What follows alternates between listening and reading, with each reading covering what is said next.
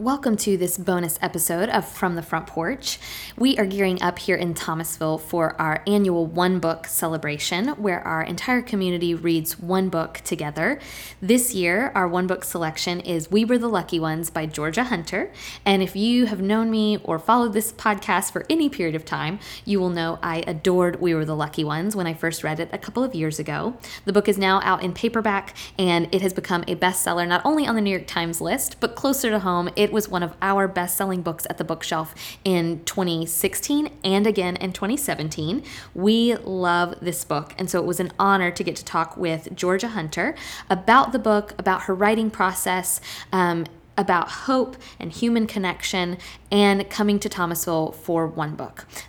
That's right. In case you didn't know, every year as part of our One Book celebration, we invite the author to come to Thomasville. So Georgia Hunter will be in Thomasville at the Thomas County Board of Education Auditorium on Thursday, October 4th. Tickets go on sale online on September 20th, so I'll make sure we put on our Instagram feed and in our show notes a link so you can buy tickets. If you have been wanting to visit Thomasville, whether because of this podcast or because Thomasville is just a really cool place, October 4th would be a great time to visit. First of all, because it'll hopefully be way cooler by then. And fall is really beautiful, even in our little corner of the South. But because Georgia, I think you'll be able to tell in this interview, is such a well-spoken, thoughtful author. And I think you'll really want to hear her live. So if you can't come to Thomasville, that's what this podcast is for. It's to introduce you to We Were the Lucky Ones and to Georgia Hunter, to hear kind of from her exactly why this book is so important. And if you can come on October 4th, and I really hope you can, gives you a nice preview of what to expect. So, without further ado, my interview with New York Times bestselling author Georgia Hunter.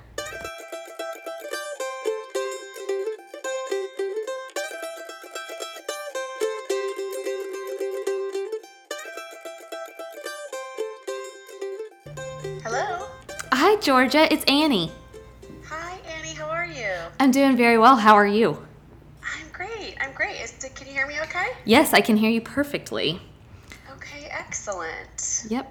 I'm glad you found me. I don't know why I couldn't see you as a didn't see your name pop up on Skype. You know, I don't even know.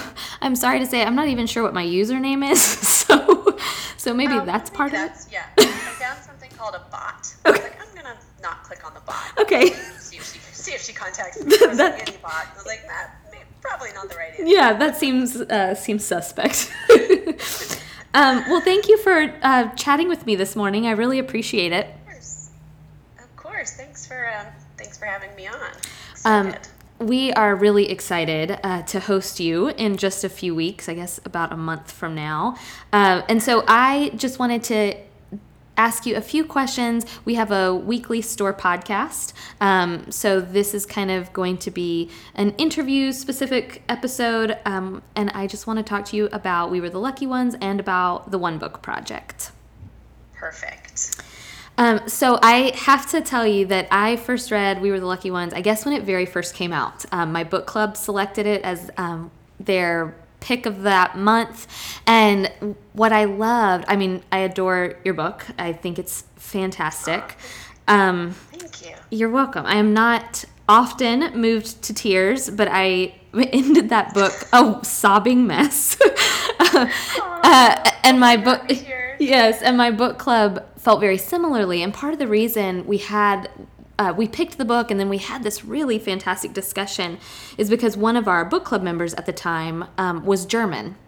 And she'd immigrated to the States to go to school. And so we had the most fascinating conversation about different cultures and about how growing up in German culture, what she had learned about World War II and how she had learned about it. So we just had the best discussion, which I think is a big compliment to your book. So that's part of the reason.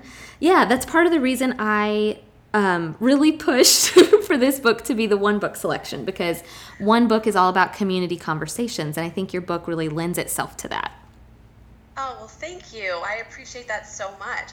That's the best feedback for me that I can get, is to know that the story inspired discussion and conversation and was thought-provoking. And it's interesting, I was just at a book club last night, actually, with my alma mater, UVA, University of Virginia. Mm-hmm. There's a club, UVA Club of New York, and so I was there, and it was just so interesting and so fun to sit and talk with students from various years and hear their questions, and hear, often I find that for as many questions as there are stories to be told from readers as well, such as, oh, my grandmother came over from Poland or from Germany and such. So I love that it makes people think about their own ancestry as well. That's also very rewarding.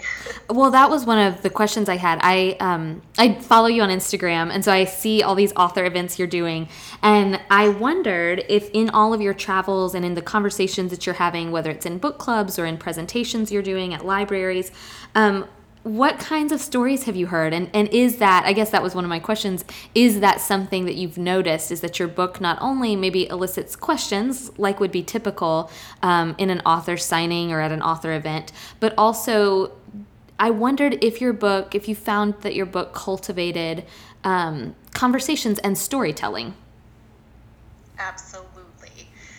Often the Q&A will be just questions, but it's when I'm signing books and people are kind of lined up and waiting to chat that almost every person has something they want to tell me. They feel compelled to tell me, whether it's, well, you inspired me to go on Ancestry.com and research my family history. You inspired me to sit down with my grandmother because she's getting very old and has never shared her World War II stories, or, oh, I have an uncle who came over, or a great-grandfather who came over, and this is his story.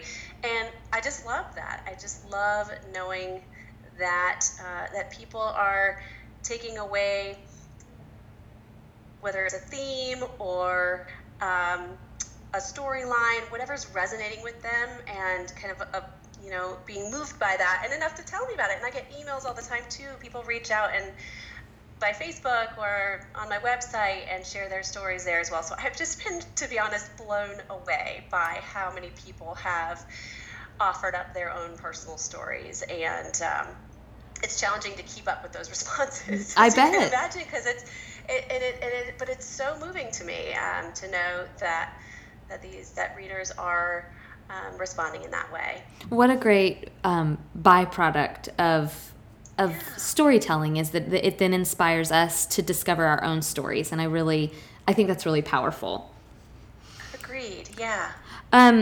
We know, of course, if we are readers of your book, we know that We Were the Lucky Ones is based on your own family history, or your own family's history. I'm curious, I know based on the author's note and interviews I've read that you kind of interviewed your grandmother after your grandfather passed away. You were around 14, 15. So that's maybe when you first heard some of these aspects of your family's story come to life. And then later in college, you heard some of it. But I'm curious, what made you decide to go from maybe casually hearing these stories or sitting at the feet of your grandmother and then deciding to tackle the task, I'm sure the arduous task, of writing it all down and putting it in this format? I'm curious how that process happened.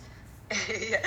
It was a daunting project to take on, and I think that's what took me so long to finally commit to it, because you're correct, 15 years old when I learned about this piece of my grandfather's past. So I had no idea growing up that I was a quarter Polish Jewish, or that I came from a family of Holocaust survivors. That was news to me in this interview with my grandmother, thanks to a high school English assignment. And from there, yes, 5 years later, there was a family reunion, and I heard more stories kind of about the greater Kirk family, because my grandfather was one of 5 siblings. So I heard little snippets then of how the entire family managed to survive. And that's when the idea, I'd say, was seeded. That was in 2000. I was 21, and I had just graduated from college. And but it wasn't then that I thought, okay, I'm going to be the one to write this. I remember thinking, somebody needs to write this. Somebody needs to write these stories down. And then years, I think 8 years would pass before I finally put a stake in the ground and said, okay, this is something I can't get out of my heart and out of my mind. I'm going to tackle it. And I started by reaching out to all of the family members and saying, hey, this is something I think I'd like to do. What do you think? Could I come visit you and interview you? And then I kind of held my breath, thinking people might say, hey, relax, don't quit your day job. Or maybe we don't have that many stories to tell. But the response was immediate and so strong. It was so I was met with so much support and excitement. Everybody sort of felt like they had wanted to take it on too, and probably felt like, oh, finally someone's offered to do it. Yeah. So I was invited into everybody's homes, and that's when in 2008 when I set off with my little digital voice recorder and my notebook, and I flew to Paris for my first interview with Felicia, who you meet in the book. She was really important for me to meet with her first. She was still is the only living survivor with firsthand memories from my family. The other kids that were born during the war were too young to have any memories. And then the first generation have since passed. So, and then as soon as after that first interview, I knew I couldn't stop. I mean, the stories were so unbelievable to me, and little by little, I also started gathering outside research from resources like the Holocaust Museum, the International Tracing Service, and I would get a statistic say, for example, I discovered that my family's from a town called Radom, Poland, in central Poland, and before the war, the city was home to about 30,000 Jews who made up about a third of the population, and I discovered through my research that after the war there were fewer than 300 survivors. I could not believe that you opened the book with that statistic, I think. Yeah. And I remember, I mean, I had no idea. And that was just one of thousands of towns that has statistics similar to that. But it was just for me to know that my entire family somehow found a way to remain intact for the most part. And that with that statistic, it just blew my mind. And I realized really the Kirk family was an anomaly. And that also fueled, I mean, I thought, if it's not just that they're an anomaly, but it sparked my curiosity even farther. I needed to know why and how. So I just kept at it, but it sure was a long process. It ended up being 9 years, start to finish, before the book was complete. So, it started as those interviews, and I'd come home and dash off maybe a scene or two because I was so excited about what I was learning. And then eventually when I realized that was not probably the most effective way to write the story in these one-off scenes, I started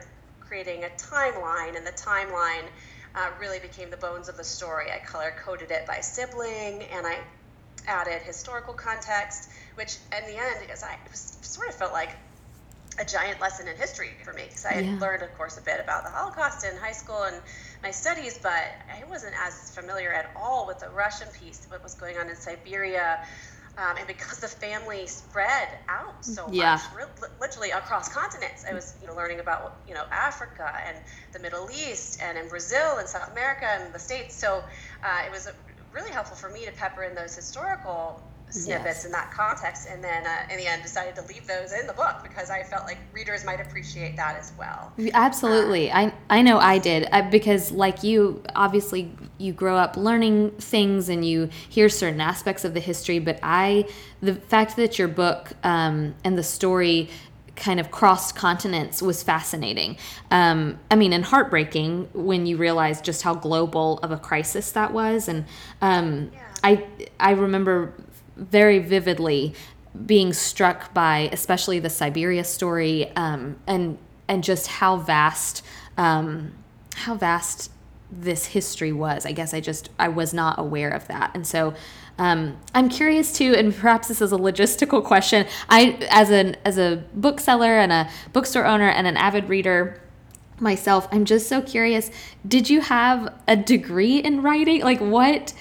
Because it's really a beautiful work of fiction. I mean, obviously it's based in your family's history, but you chose to, file this more under, I guess, the historic fiction narrative than nonfiction. And did you have a background in history, in journalism? It's really so well done and so well written. And is everybody walking around with this storytelling gene and ability that we don't know about? Oh, thank you so much. I do not have a degree in journalism or creative writing, although I've always loved to write. My father was a writer. I come from a family of writers. And I've been one of those kids who writes in a journal. I wrote in my journal all the time, and I love to write about my travels. and I did submit some articles as a young girl to the local newspaper and that type of thing. But in college, I studied psychology, and I loved that. I loved the field and kind of diving deep into the human psyche and understanding behaviors and why we are the way we are.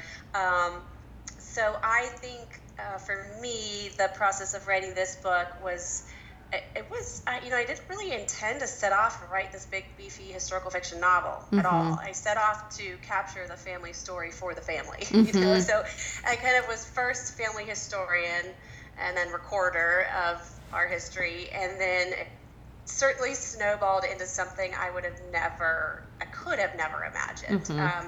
But interestingly, in the beginning, when I finally had a manuscript that was readable, and then I let my mom read it, and my husband read it, and a good friend read it, and then decided, all right, if I'm really thinking about publishing this, I should probably let someone who doesn't know me and love me read it, who has no reason to be nice to me. And so I found a freelance editor, and she read it and loved it, and then an agent came into the picture. And when we were pitching the book to publishers after another probably year of revisions, one publisher actually said, we will publish this, but we'd love to publish it, but only as nonfiction, as narrative nonfiction, because the story is so unbelievable that you're worried if you call it fiction, people will assume that you made it up, or part of it up. Wow. And I appreciated that because of all the research, right? Right. And, I put so much work into it, but I felt strongly in the end, because I was only able to interview Felicia, and all the other characters were brought to life through second generations, through their children's memories of what had been passed down. And I was putting dialogue in their mouths and thoughts in their heads, and those were the details to me that were some of the most important ones, and I tried everything I could to make sure they were accurate, but I just didn't feel comfortable saying 100% this is what they said. Right. I mean, the children weren't even there. How would they know? How would I know? So the lens that I used was, if it could have happened and somebody could have said it this way or done it this way, and if it was described to me that way, and through the other layers of research, it's plausible, I included it.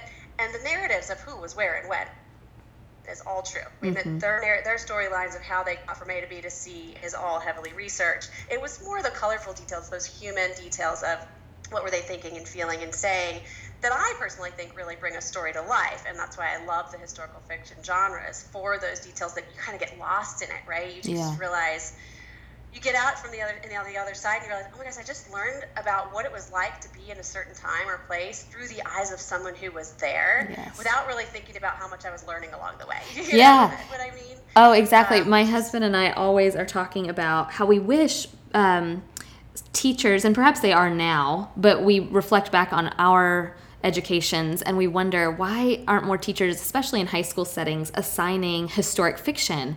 Because you're learning things, as you said, without quite realizing that you're learning them. And the best. And also, go ahead. More relevant and more and I don't know, I was going to agree with you in ways that I feel like you also learn in a way that feels more relevant and more memorable, because sometimes those big, awful statistics are almost unfathomable. You can't wrap your head around what it was like, or how it was even possible that many people could have been lost. And so I think it helps so much to have a very personal perspective, that human lens applied to history. So one of the things that you're going to be doing when you come to Thomasville is visiting a couple of our local schools, and a couple of our classes have taken the book on, and if they're not reading the whole thing, they're reading snippets of it. And I know that the book, obviously because of its subject matter and because of its place in history, does contain some intense scenes, and I know sometimes parents and teachers can be concerned about what their students are reading. In a few weeks, we're going to celebrate at the bookstore Banned Books Week, and books that we love and adore have often been banned in schools or in libraries. And I would argue, as a lover of books and as a bookstore owner, that even teenagers should be reading books like this, if not this one, then books like it.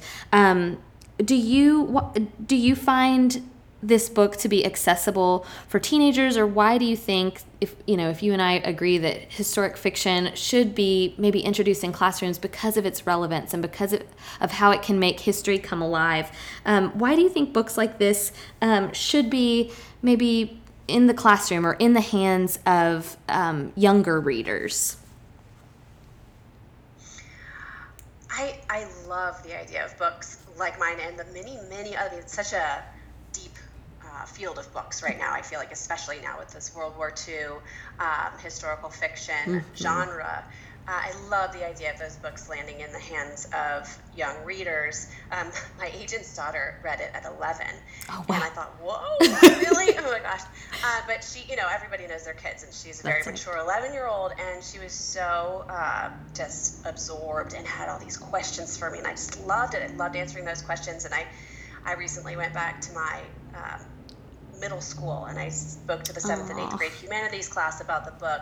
And I find that, yes, it offers kids a way to put themselves into the shoes of a family of Polish Jews. So these, like, going back to the statistics, it's really hard to wrap your head around the number 6 million, right? But when you think of one family, 5 siblings, and you read their stories and you read it from their own perspective, so you're right there with them, I think then suddenly that piece of history becomes more real, and you realize it's not just black and white. It's not just in sepia-toned photographs and in records that have been retrieved. These people were living their lives in color, as dark as it was. It was, it was, you almost read it like a film, spooling out before you. So I think, and the reaction that I get is really interesting. I get really, really cool questions from high school aged kids, middle school and high school aged kids. And it's just, that's probably been one of the most rewarding parts and / terrifying. I remember going to my first school visit and thinking, oh my gosh, I'm going to get my presentation done and I'm going to say, are there any questions? And they're going to be crickets. But it was the opposite, thankfully, where, like 12 hands shot up with questions. So, I hope, and I've gotten feedback from teachers as well that they're recommending the book or books like mine, and I love that. So maybe perhaps there'll be a movement toward including more historical fiction in curriculums, which would be great. I hope so. I just feel like, and your story about kids immediately raising their hands, I mean, we work and interact with kids and teenagers all the time at the bookstore, and it's one of my favorite things because they're so honest, and they're not afraid to give you feedback or to ask difficult questions, and I love that they can really open up conversations we haven't maybe been willing to have before, and I can imagine in a classroom setting that would be really, really wonderful, and a great avenue for learning. So I'm with you. I hope that books like yours, and I remember, I think back when I was in probably 6th grade reading Diary of Anne Frank, which obviously isn't fiction, but also reading then Number the Stars. And that book has stuck with me forever.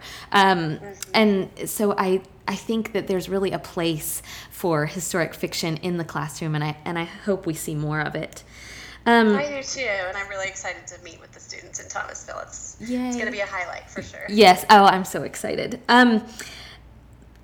The book became a New York Times bestseller. It was beloved and is beloved by critics and readers alike, which as a bookseller, I think that's very difficult for an author to do.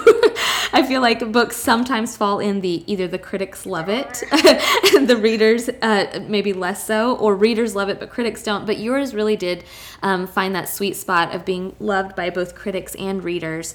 And I wonder, why do you think the story kind of caught on and resonated? What do you think made it?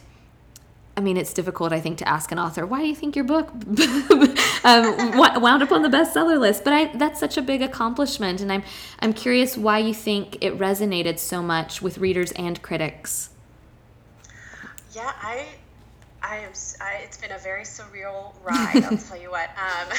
But I feel like the feedback that has been coming in kind of revolves around several big themes. One, I think people are craving nowadays more than ever a story about hope and human connection, courage, perseverance, and World War II is just like the perfect backdrop for those kinds of stories. And it's still close enough in our history that it feels like, gosh, that was not that long ago, but yet far enough away that we are realizing those survivors who have stories to tell are, dwindling quickly.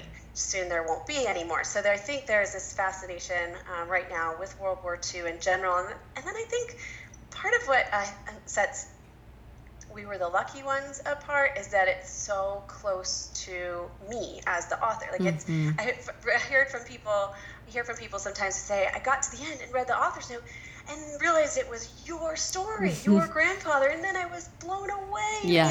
And like, to me, it's just so obvious it's my story, but it's interesting that people are picking it up just as another historical fiction novel and then discovering that. But I think for people to realize that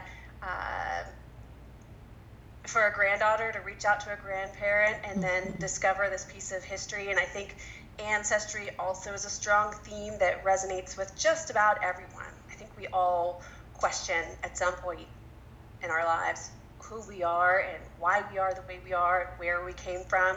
So that is a really, I find people connect on that level, and again, that's why they want to share their stories with me. When I meet them, and then the other piece that I get often is the readers seem to be connected to just the bond of family, the love infused into the story, which I didn't necessarily think about as I was writing. Okay, I must infuse love into this story, but I think because I am related to these characters, and because I could try to imagine being in a world where I was separated from my mother, my sister, my kids, and what that would feel like. And so that theme, I think, also is touching people today. And there's a lot going on in current events, and it's kind of scary, to be honest, how parallel in some ways, how relevant in some ways this story feels. So I think for all those reasons, it sort of just came in at the right time, and I don't know. It is interesting to hear what pieces they're drawn to, what themes and aspects of the story. But I'd say family, the love, the bond, the ancestry, and then just this story at its roots, which is one of hope and courage and resilience. I do think people crave right now. Absolutely. I think we need those stories right now. And I think that's certainly part of the reason it resonated with my book club. It's funny that you mentioned the author's note. I love author's notes. I feel like author's notes and acknowledgments, like I just read them all and like gobble them up because I want every morsel and every detail. And your author note is one in particular, where I remember reading it, and that's part of the reason I was so emotional. Obviously, I loved the story and was so filled with hope and gratitude at the end that the characters that I had loved so much, survived this really horrific tale. But I also was really struck by, the love that I think you were able to express about your family, and it certainly makes us think about our own families and our own family histories. And I think in the paperback edition, I don't remember if it's in the hardback edition, but there's this note that you say, I think it's called Since Then. And it's and it's kind of this, what has happened in the lives and in the life of you and in your family since the book's publication. And there's this ending sentence that where you're kind of describing, I think, when your family gets together and you're all so different, but there's love and there's music, and I just think that's so beautiful. And so I just think it's so sweet. I grew up I only have a sibling, but my mother was one of 8. And so when her family gets together, it's loud, and I'm super introverted. And so sometimes I get really overwhelmed, but what a fun, joy-filled, existence that I'm quite lucky to have. And so I think your book, certainly with me as a reader, resonated because it made me think about my own family and my own the stories I hear from my own parents and from their siblings, and how we need to hear those stories, because ultimately, you're right, they do disappear. And so anyway, I think that's certainly why it resonated with me. I love knowing that. Thank you for sharing that. And I think also sometimes the stories of what our parents and grandparents and great grandparents and so on went through help to put your own life and quote unquote challenges into perspective. That's right. That's happened for me, at least. Like, okay, I've come into a crazy house with two crazy little boys dumping, paint over their heads. I'm like, you know what? It could be worse. That's right. Yes. Okay, so this book was very successful, and congratulations on that. I'm curious, what's next for you? Was this a story that was so close to your heart and something that now that you're done? Or is there a part of you that wants to keep writing? I'm curious what's next. I definitely would love to keep writing. It's funny because going into it, it wasn't like, oh, I'm going to be a writer now, and I'm going to be an author, and this is my new thing. It was, I'm going to write my family history, and then boom, and then here's what it turned into. But now that I'm in the middle of it, I can't imagine not writing again. It's going to be challenging to find the perfect subject because I was clearly so drawn to this one. This was so personal for me. It was a calling in a way, and something I couldn't not write.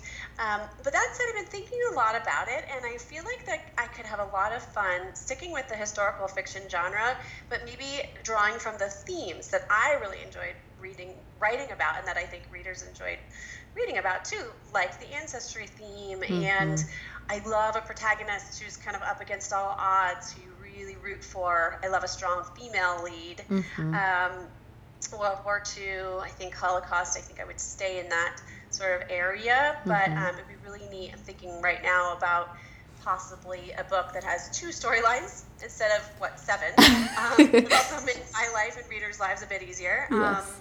And one could be set in the present, which would be really great. It could maybe be told from the perspective of a young woman who's discovering a piece of her ancestral past, something that I can really draw from my own personal experiences, because I think that's what worked for me and for the book was that it was so personal. I felt so connected to it. So it's hard to imagine just writing something purely from scratch that I don't really have a strong interest in, something that I can live with for the next couple of years as I research and write and edit. So right now I'm kind of thinking about some kind of back and forth, present and past storyline that draws on those themes. And I've got a few ideas percolating, so we'll see where they go. But I definitely can't imagine a world in which I'm not writing. So there'll be something in my future. Well, good. I'm sure readers will be relieved to hear that.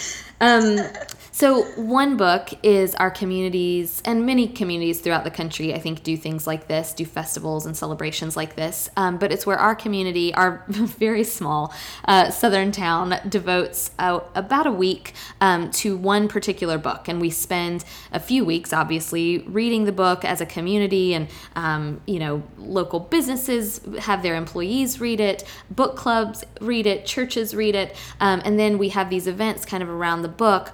And we've had some really lovely conversations. We read Picking Cotton, which is this really powerful nonfiction story about forgiveness and racial reconciliation. And then we've also done The Happiness Project by Gretchen Rubin. And so we've had some really great celebrations of literature. And I'm curious, if you could choose one book for your community or the people you love to read together, what book, or if you can't narrow it down to one, I understand, but what types of books or what book would you pick for your community or for your people? Oh my gosh, that is such a great question. And first of all, I should have mentioned right when we started how honored I am to be the one book. That was when that invitation came through, I was just blown away and so excited, and I'm so honored to be your choice, and thank you specifically for reading for me. I really appreciate that. Oh my gosh, there have been so many books that have impacted me and moved me, and I feel like one that just jumps to mind, partly because I finished it just a few days ago, and it's new. It's a memoir called Educated by Tara Westover. Yes. It's hard to read though, so I would have to decide whether we go with something like that talk about putting life in perspective. Yeah. So if you're listeners aren't familiar with it, it's this woman's, she's a young woman. I think she wrote it in her 20s even. Yeah, I think she and I are actually almost the same age. So I think she's 30 now, but. Yes. So young woman who grew up in the mountains of Idaho in a survivalist family who didn't believe in birth certificates or government or education. And her, without giving too much away, I was just torn apart by her story and her ability to tell it in such a sort of stoic way without ever sounding like she was complaining about it, right? Yeah. And you're like, oh my goodness, like, get out of this family, but it's family. So back to that theme. Yes. It makes you ask yourself, what would I have done, and how important family is, you realize. And this is kind of incredible coming of age. And talk about an indomitable spirit. Yeah. I know she has her ups and downs, but something, that's just, to me, I was very inspired. And it's got those sort of themes that I like of family and loyalty, and also self-invention. And then beyond that, the meaning of education. So for schools, I don't know, that could be a really interesting one. Yeah. That's a great choice. I'll have to remember that for next year. Yeah, I don't know. I mean, I'm kind of keep an eye on her website because I would love to hear her speak. I don't know if she does speak about it, but imagine it's not easy for her. But at the same time, what a feat for her to get through the book and get it all out there. And I'm just so happy to see that it's doing so well. I think start there. Yeah, I think that's a great choice. We have done a couple of memoirs, as I mentioned, and I think people are always drawn to those because they feel real and vulnerable, and that story, I don't often listen to audiobooks because I'm such a visual learner, but I listened to that book, and I remember, just having these visceral reactions where I sometimes was talking back to the book, like you said, like, get out of there, what are you doing? But then of course remembering the struggle it must have been, because those were the people she loved and that's what she knew, and that's such a powerful book, and I think that'd be a great book. Conversation starter for sure. Exactly. Okay, so to wrap up, I just have 3 kind of quick, almost lightning round type questions for you. The first, so these questions we ask of most of our guests on the podcast. The first is, what is a classic book you've never read but you wish you had? Oh gosh, maybe Jane Eyre. Oh, you know what? That's so funny. That's what I have said, and a couple other people. Yeah, Jane Eyre is often mentioned as one. I have lots of guilty that I haven't read, I have to admit. So that's probably at the top of my list. But I need to dive when I have time into Hemingway, Dickens. Like, there's a lot on my list, but it's probably the first one I'll read. Okay, this is a podcast. We love podcasts. Do you listen to podcasts? And if so, are there any in particular you recommend? Okay, so I love Lit Up, which is a great literary podcast. Recently actually just did an interview with Anne Bogle, who has a website called Modern Mrs. Darcy, and her podcast is called What Should I Read Next? Oh yeah, she's been here. Oh good, yeah. Great, she's great. And then I love her format, how she asks you a bunch of questions about what you're reading, what you like, and then in the end she recommends 3 books for the person she's interviewing. Yes. So that was kind of cool.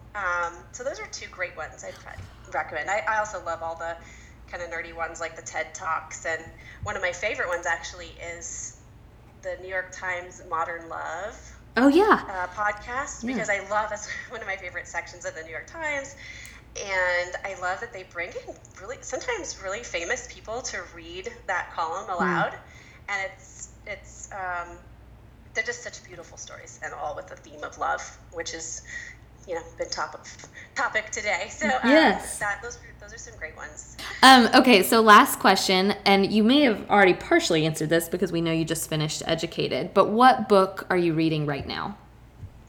I literally finished Educated last night. Okay. So I need to pick up a new one.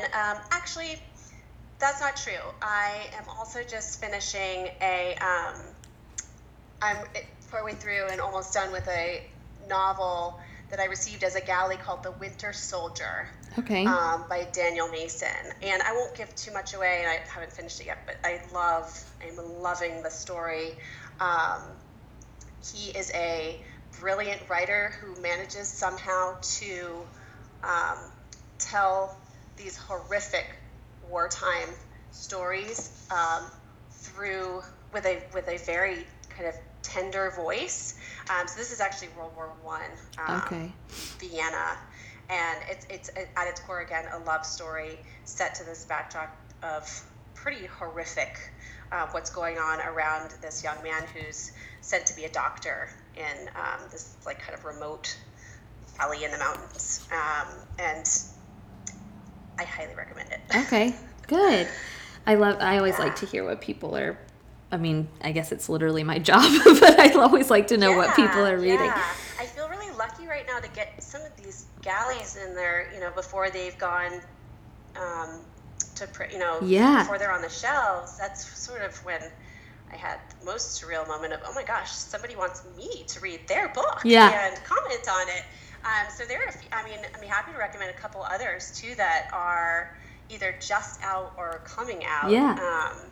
Like The Air You Breathe.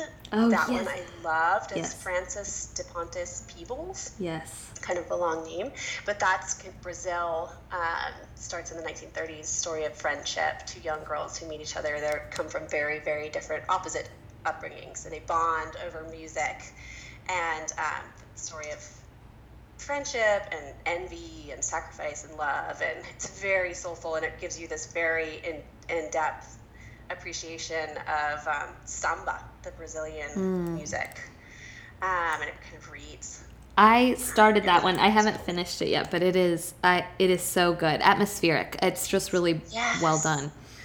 Yes, agreed. And then The Age of Light by Whitney Scherer, I really, really liked. That's true historical fiction based on the story of this Vogue model who turned photographer, Lee Miller. She's one of those stories. So she ends up in Paris and has this romance with Man Ray in the 1930s, and it's one of those books where I flipped to the last page and then like cyber stalked. I want to know everything about this woman. I want to see all these photographs that they talk about in the book. So again, the historical fiction, it's you feel like you're there in Paris with them as far as setting goes, and it really, her storytelling is so gorgeous and so powerful. But again, a story of very strong feminine lead, kind of ahead of her time. So this very ambitious young woman trying to make her way as a photographer in Paris in the 30s. So those are two that I also loved and would recommend. Okay, great. Thank you. Thank you, too, for taking your time this morning to chat with me. I so loved talking to you, and I really cannot wait. We Were the Lucky Ones has been a best-selling book here at the bookshelf for a couple of years now, and so I cannot wait for my readers and customers to get to meet you and to get to talk with you about the book. And we're just really thrilled. So thank you so much. Oh my gosh, Annie, thank you so much for your time inviting me on the show, and I can't wait to meet you in October. Okay, sounds good. Thanks, Georgia. Okay, have a great one. You too. Bye-bye. Bye-bye.